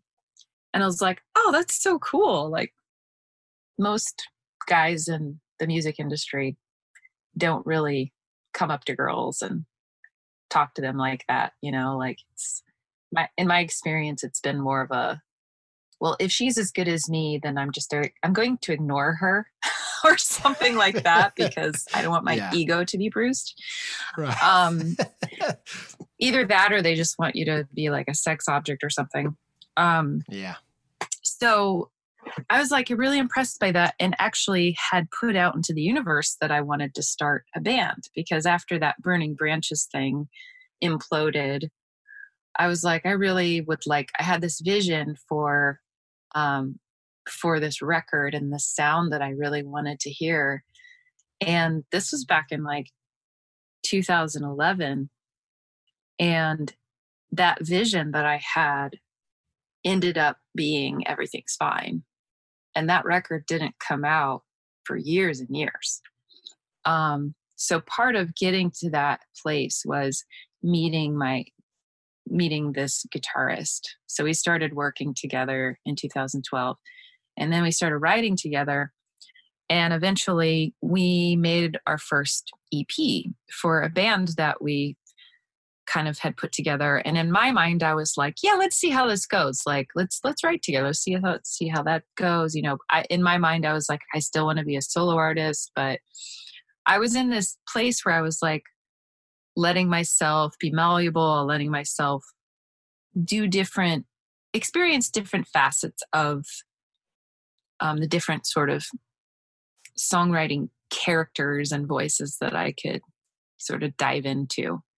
And, so that project is called Nobel.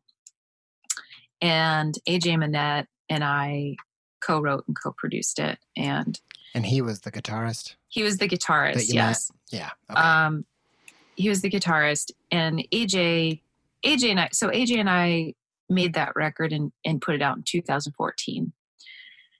And that was the beginning of our sort of working relationship. And, then I ended up kind of accidentally falling into this Americana trio called Dear Lemon Trees.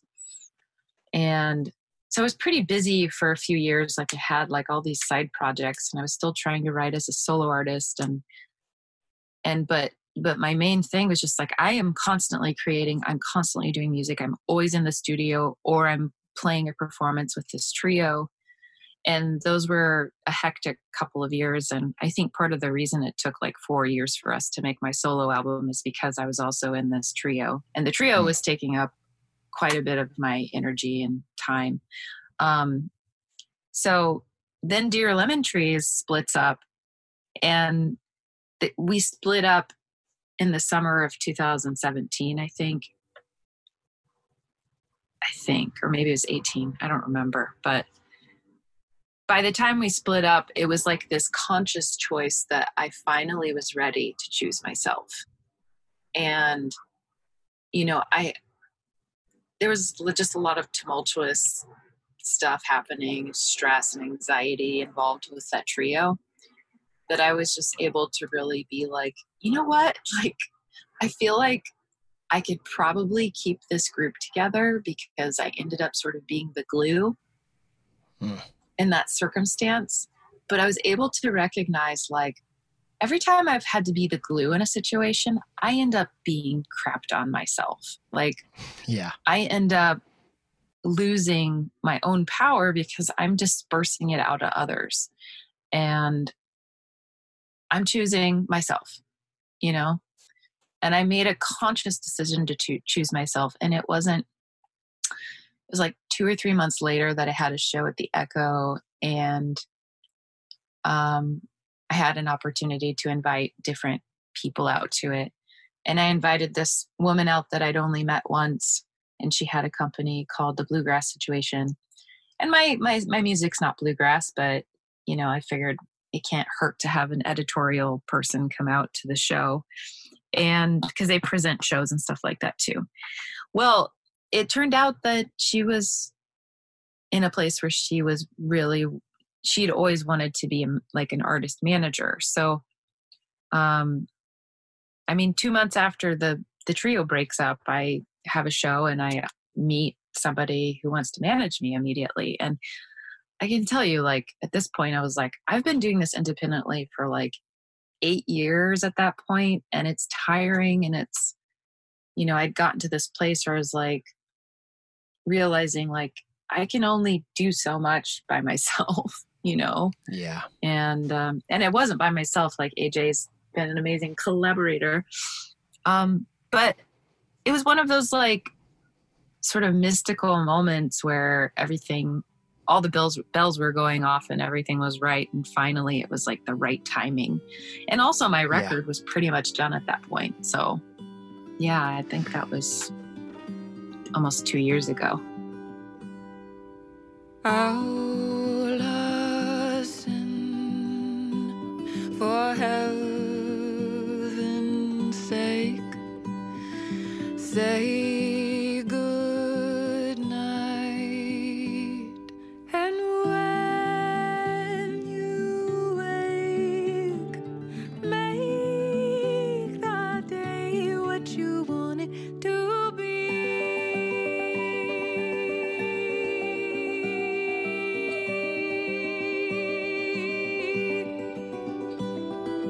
I'll listen what's on your mind. I hope only happy thoughts for when you rise. So trust me, I know we've been going at this for a while, but I don't want to reverse all the way back. But one thing that, as I'm hearing this story, and there's just everything that led up to you finally being in a place to choose yourself and make this record that you wanted to make. I'm going back to, I'm putting all those pieces together in my mind, and I'm thinking about when you first moved to New York and it's really hard and you're feeling like maybe I'm not as talented as I thought I was, and you're up against all the trials of you tried to say yes to the call, and then you end up hiding in or taking coverage in this marriage and refusing it for a while. When you get back on the other side, are the same trials there the second time round? It sounds like, I mean, you put a lot more time and energy and investment. Was it a deeper, determined yes that got you through all those trials? Is that question clear enough? Like a deeper, determined yes that got me through to saying yes to, like, me as a solo artist. Is that what you mean? Yeah, because I'm thinking about, you spend some time in New York and you have this, all of this difficulty in terms of, I'm guessing, why you end up feeling like maybe I'm not as talented as I thought I was, and why you end up being scared of, I don't know if I can do this by myself, and maybe I'll just be a Christian wife. Like that you end up saying no. So you end up refusing the call and getting married and hiding away from that.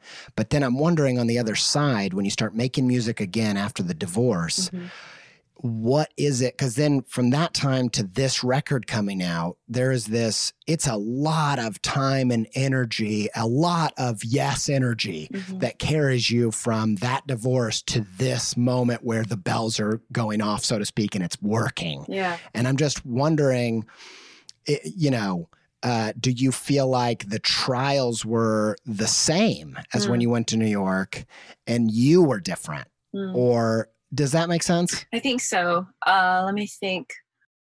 I had sort of felt when I started working with AJ, it started off with him wanting to help me with my music. But, I think I sort of felt like, who actually really wants to do that? Like, you must probably want to write together or do something. And I mean, I really felt like he was such a valuable asset that I think I had the fear that if I didn't sort of be a part of a project that would make him really want to be involved with it, then I might lose that collaborative partner that, so I think part of going into being a part of this Nobel project was me being afraid of losing this really great artistic collaborator. And I feel like, looking back on those fears, I think that they're completely unfounded because, after we stopped doing the Nobel stuff, like he immediately was, supportive of being a part of my solo album. So those were years that, I could have maybe just been spending making my solo album, but I do think that creation of making that first record with him was super valuable too, because I mean, we learned how to make a record together and how to work together. And we basically developed our own production sound. And I think my solo album, if it would have happened instead of the Nobel album, that my solo record wouldn't be as special as it is, because it wouldn't have had all of those years of information.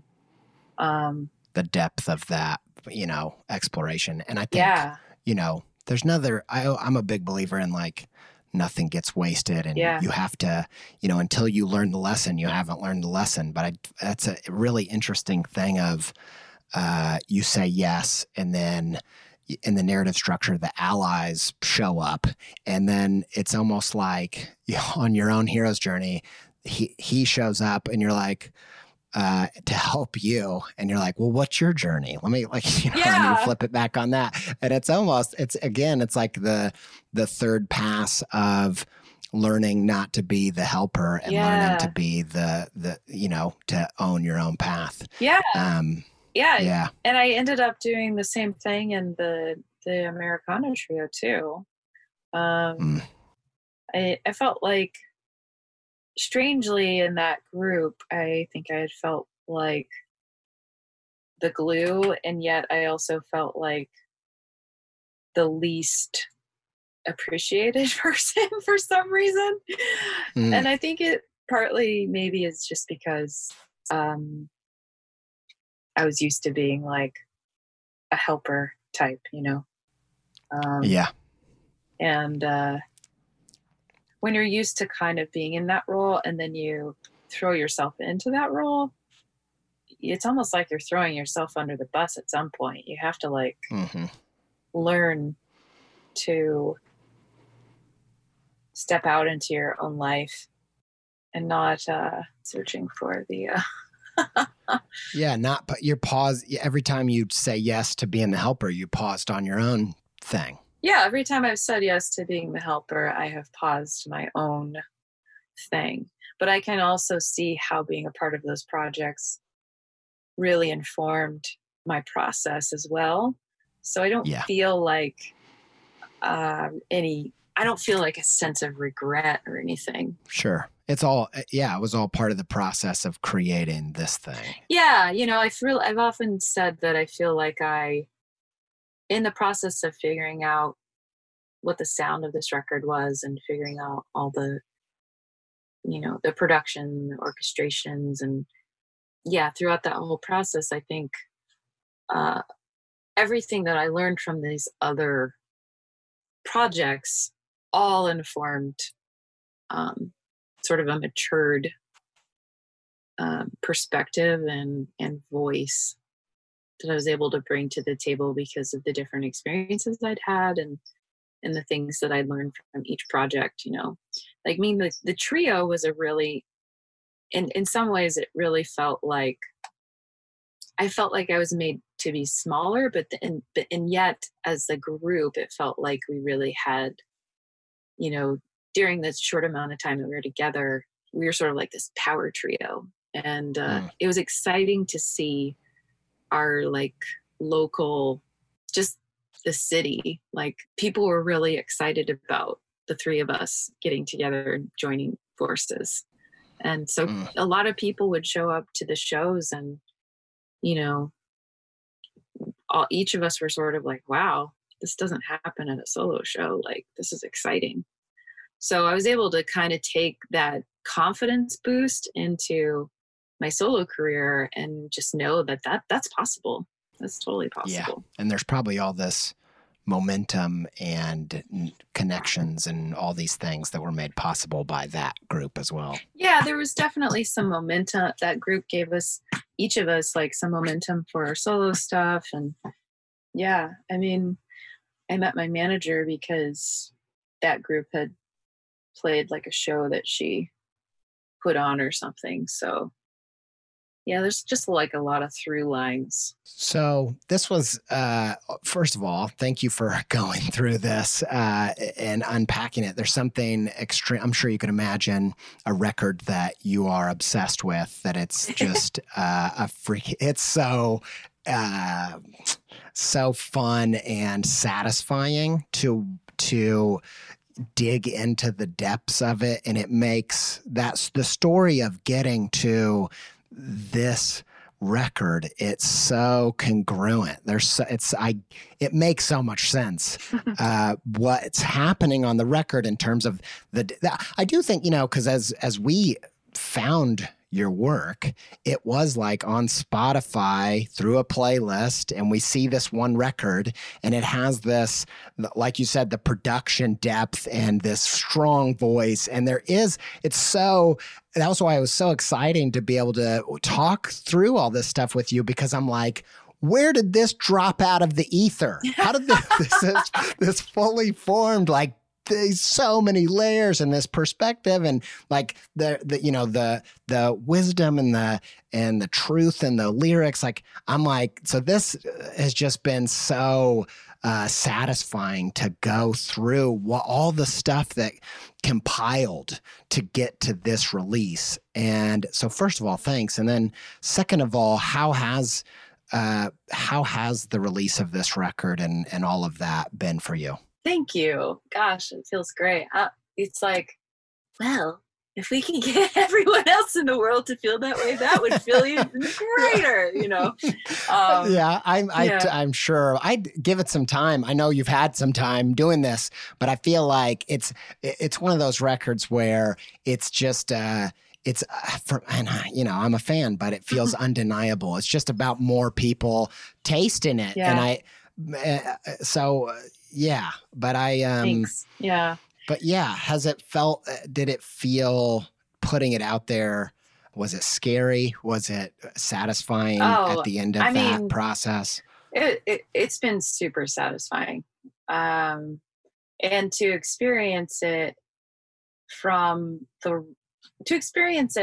as who I am today, having been an independent musician for so many years, but now to have a team that, that's been a whole interesting process for me, just experiencing having a team, having a label that absolutely loves the record, and having management and like an agent and all of this, you know, people, like everyone that's been on board has really gotten the music from the get-go, and it's been really great to feel that support from a team and not just be like doing this by myself wondering if anyone's hearing it. And so that's been really wonderful. There have been some great surprises, like, you know, having Spotify be an early on supporter. That was a very mystical experience. I mean, one of the first things that my manager had me do was at the beginning of 2017, I went to Folk Alliance conference in Kansas City, and I played, you know, a few showcases, and there was one of those showcases. It was like, it felt dewy and like magical, and in that room, you know, they have them in these hotel rooms and stuff.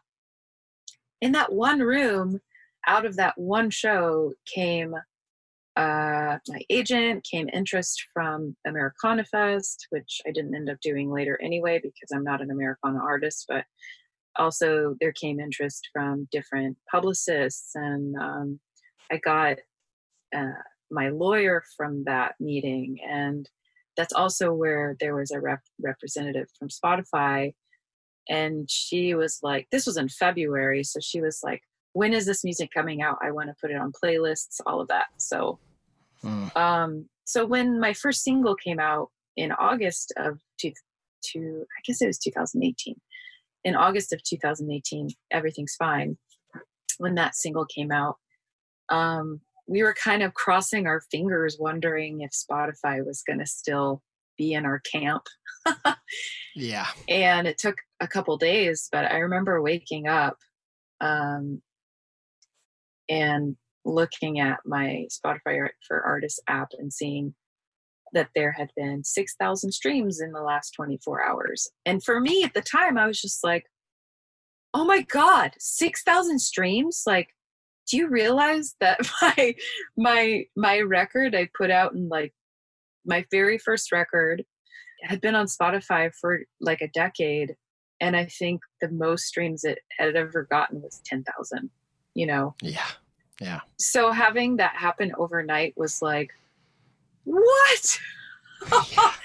Like, it was like, I felt like I was living in a dream, and to have it, you know, I think Everything's Fine's like at 3 million something streams now. And yeah. And that, and like having people all over the world streaming your music and reaching out to you through Facebook or Instagram or whatever, and telling you that your music is, you know, keeping them alive and giving them hope in a time that they're experiencing like a lot of sorrow. And like that seems to be a really big theme with this music. And that part is so, that makes me feel like, oh my God, this music is touching people, even if I'm not getting like, well, no one's getting big tours right now, right? But right, yeah. You know, I was like, even if I'm not being asked to, you know, open for Father John Misty, it's okay, because this random person in Mongolia is like, you know, having their best day ever because they're listening to my record. And having messages like that come through, you know, trickle through, has been like really, really amazing. And but also just the label that I've been on, they've been super supportive. And even as I'm wanting to put out some live recordings and put out like, you know, some other bare bones type singles in the coming months, because we're like doing some remote recording stuff, they want to support what I'm doing. And so that I feel really grateful to have their support still. And, you know, but the record came out in September, and I, you know, I think I was hoping that I would get a little more attention, just in the terms of like, this record's amazing, we should have her open for this big artist and give her more opportunities and stuff like that. And those are things that is just sort of like, I don't know, those things just seem sort of like chance opportunities, or those are things that you can't really make happen. Control. You know what I Yeah. mean? And Yeah. and no one ever says, I love my agent. My agent's amazing. Yeah. You know, like, yeah. Not to mention Paradigm now is in like complete shambles.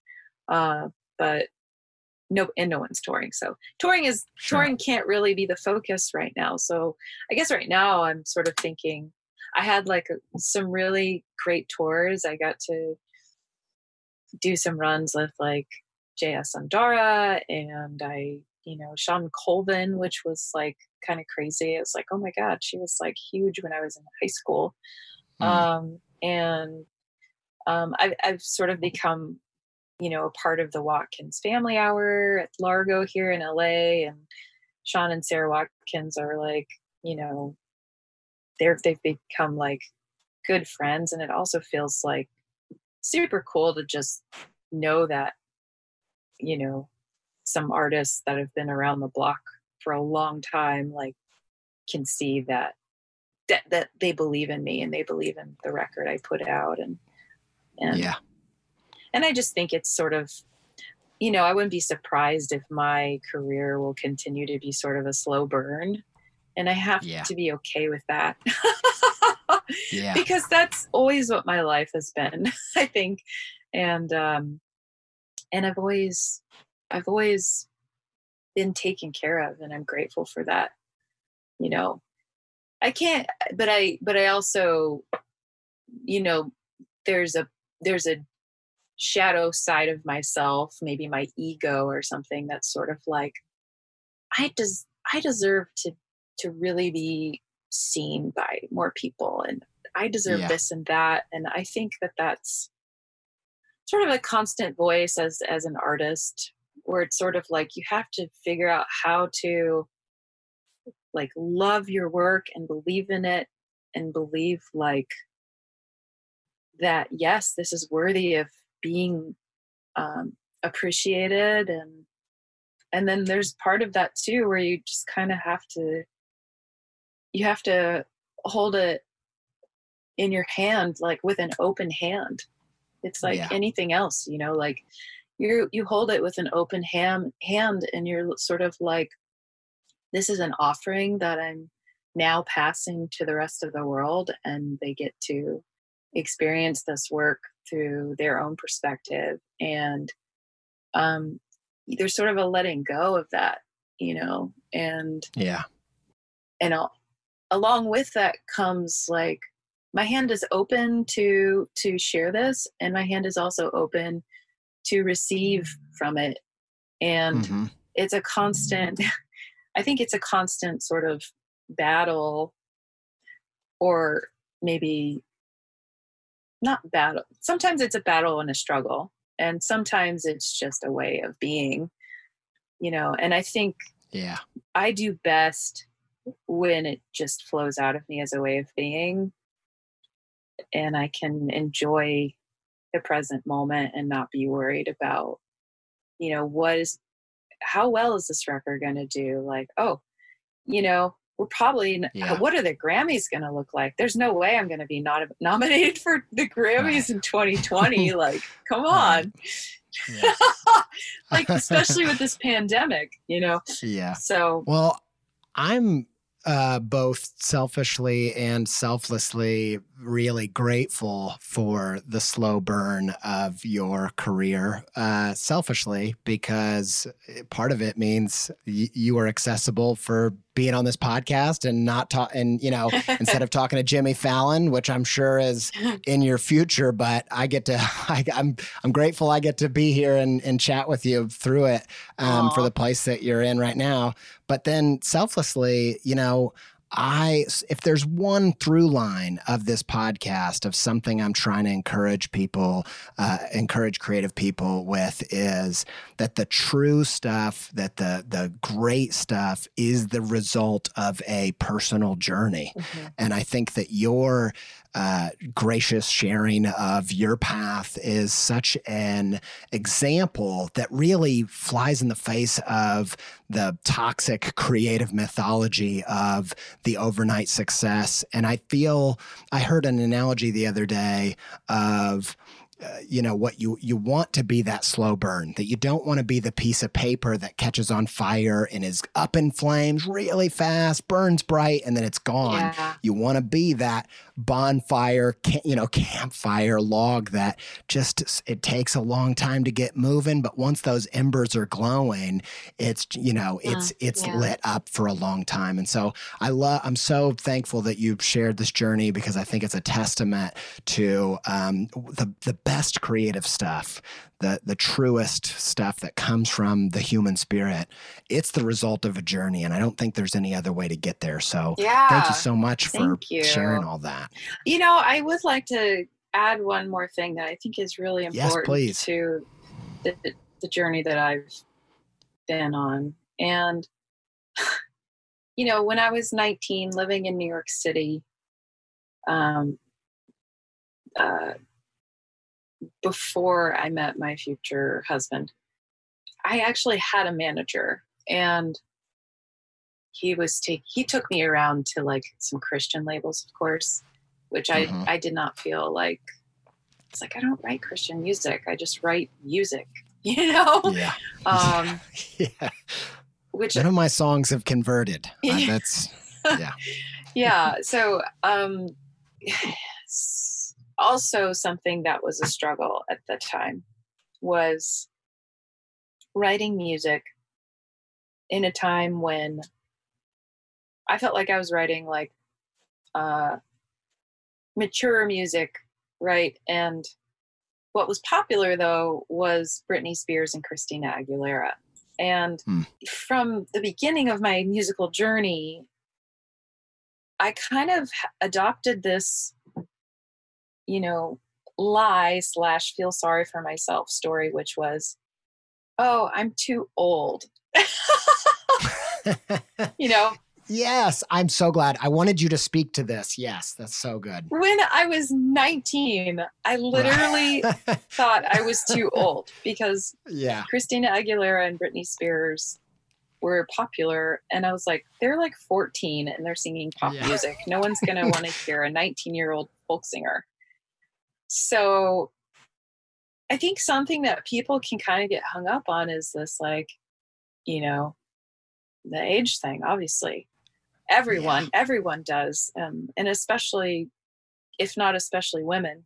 And I think that I needed, I don't know, that marriage wasn't right for me, but what it did do for me was it made me really see how I'd been wasting the time that I did have. And also that I was really depressed, not being me in the world. And when I came out of that, I was still in my late 20s. So I didn't really feel the age thing again until maybe 32. And by that time, I had been working really hard, maybe for 4 years or something, just at music. And I hit that wall that women hit in their early 30s where they feel like, oh God, is that a gray hair? Oh my God, that's a wrinkle. And my body's changing. And also, do I want to have babies? Because if I want to have babies, I need to find my partner. And like, I went through that whole struggle. And, when I was younger, I always thought I would have a ton of kids because I grew up in a big family. And I realized, like, I helped raise my little sisters and my parents. And then I helped raise my ex-husband. So by the time I got You've been a mom plenty of times already. So by the time I got a divorce, I realized now I'm going to raise myself. It's my turn to be a kid. I get to finally be a kid and do what my kid self has always wanted to do, and that is make music. But when I did hit that point where I was like, I had like, I think maybe a year or two in my early 30s where I was still pursuing music, but I was really feeling discouraged about not knowing whether I was going to have kids. And I even went through like a breakup with somebody who I don't think was the right person for me anyway, but he was quite a bit younger than me. And it didn't seem like we should continue dating just because there's no way he was going to ever be ready to have kids with me. So I think just at some point as I kept being myself and doing what felt right to me, which was for me continuing to make my art, that voice of feeling like I was too old just became so dumb. And I just started laughing at it, because I was just like, that is like the biggest lie that anyone could ever buy, you know, like, Yes. you're never too old to do what you love. Like, never. Yeah. Like, doing what you love has nothing to do with your age. And I mean, that message flies in the face of like our culture. And, you know, I mean, it's just specifically for women, like, we're told that our inherent value is connected to our outer beauty. And I mean, I think it takes a lot of courage to not listen to that message and to continue on your path and to continue to be yourself and do what you're supposed to be doing in the world, which is continuing to be who you are. And I think I think what we're all supposed to do as humans is just keep continuing who you are in the world and letting that unfold. And that is beautiful. Like, letting the world get to see who you are always becoming. And I mean, I think that's inspiring. And I think it's really sad when a lot of people feel like, well, I'm too old to do this. Yeah. Because maybe older messages that we've been raised with were like, you know, all the famous artists are always like teeny boppers or whatever the message is, like, but not all the great artists have been young. You know, there are a lot of older artists out there who continue to do their art, and I will be one of those people. Yes. there's nothing else that I can do, nor is there anything else that I want to do. So, well, I'm so grateful for you saying that. And we have one of our regulars on this show. Her name's Lisa Congdon. She has a book called The Glorious Freedom, and it's all about women, I think past 30 or past 40, who really start their journey to be whatever they end up being. She started her path to be an artist. She's now one of the most respected, super successful illustrators in my field. And she got started on her path, I think, around 40. And amazing. Yeah, so amazing. And so many of one of the biggest questions that we get for the show is, did I miss my chance? Am I too old? All those things that are just bound by so much toxic creative mythology is what I call it. And so thanks so much for saying that, because I think it really needs to be said. Yeah. Well, I mean, I think like the person who you are is always inside of you. And if you just say yes to that, like, you will automatically see like the universe agreeing with you, and you will see doors open, and it may not look exactly the way you think it should, but I think you just have to say yes to that creative being that's still inside of you. I mean, I just turned 40 in September, and around the same time my record came out. And I have to say, like, so far 40 is like, this decade is like, well, minus this pandemic maybe, but right. I mean, even the pandemic, I've found myself in a very magical situation somehow. But 40 is like my best year so far. So I just want to say to anyone who struggles with the whole age thing, to just say yes to that creative being that is inside of you and has never left. Yeah. Because once you start saying yes,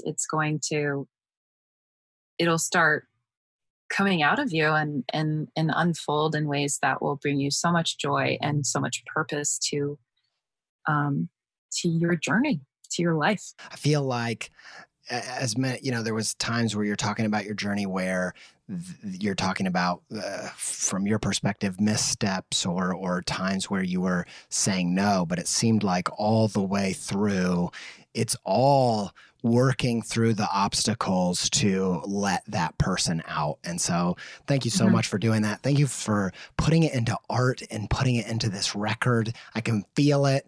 Every person I share this record with, this is one of the, I hope this is encouraging, because even if it hasn't had some, wildfire viral thing, every person that hears me listening to it will be like, what's this? And turn their head. So I think it's just a matter of more people getting a taste of how you let that person out and into this record, because it's so apparent. So thank you. Thanks, Auntie. Thanks for having me on this show. Seriously, thank you for so much time. This was absolutely brilliant, and I loved walking through everything that went into making this record. It just means a ton to me. That means a ton to me too. It's very apparent that you are very interested in that process.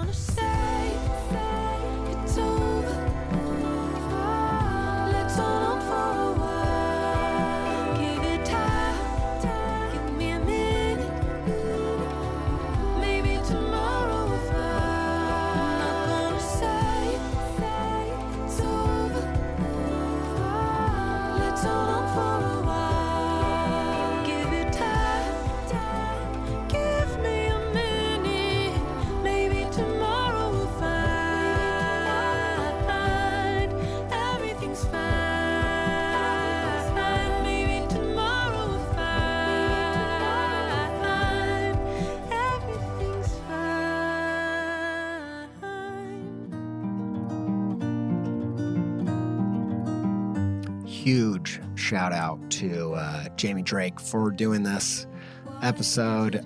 It has just been the best getting to know you, Jamie, and I can't wait to collaborate on other stuff soon.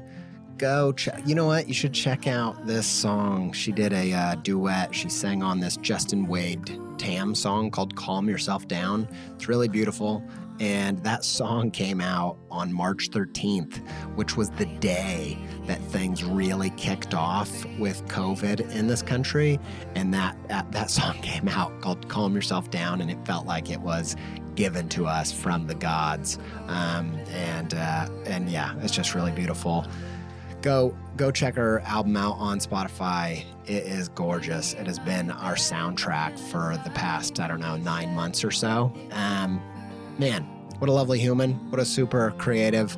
And I hope we get to have her on this show again sometime. Huge thanks to Yoni Wolf and the band Y for our theme music. Thanks to Alex Sugg for our soundtrack. Thanks to Jordan Aaron for editing the show. Thanks to Ryan Appleton for managing my chaotic mess so that I can show up and do this stuff and get sponsors and all that stuff. Thanks to all of you for showing up. Until we speak again, stay pepped up.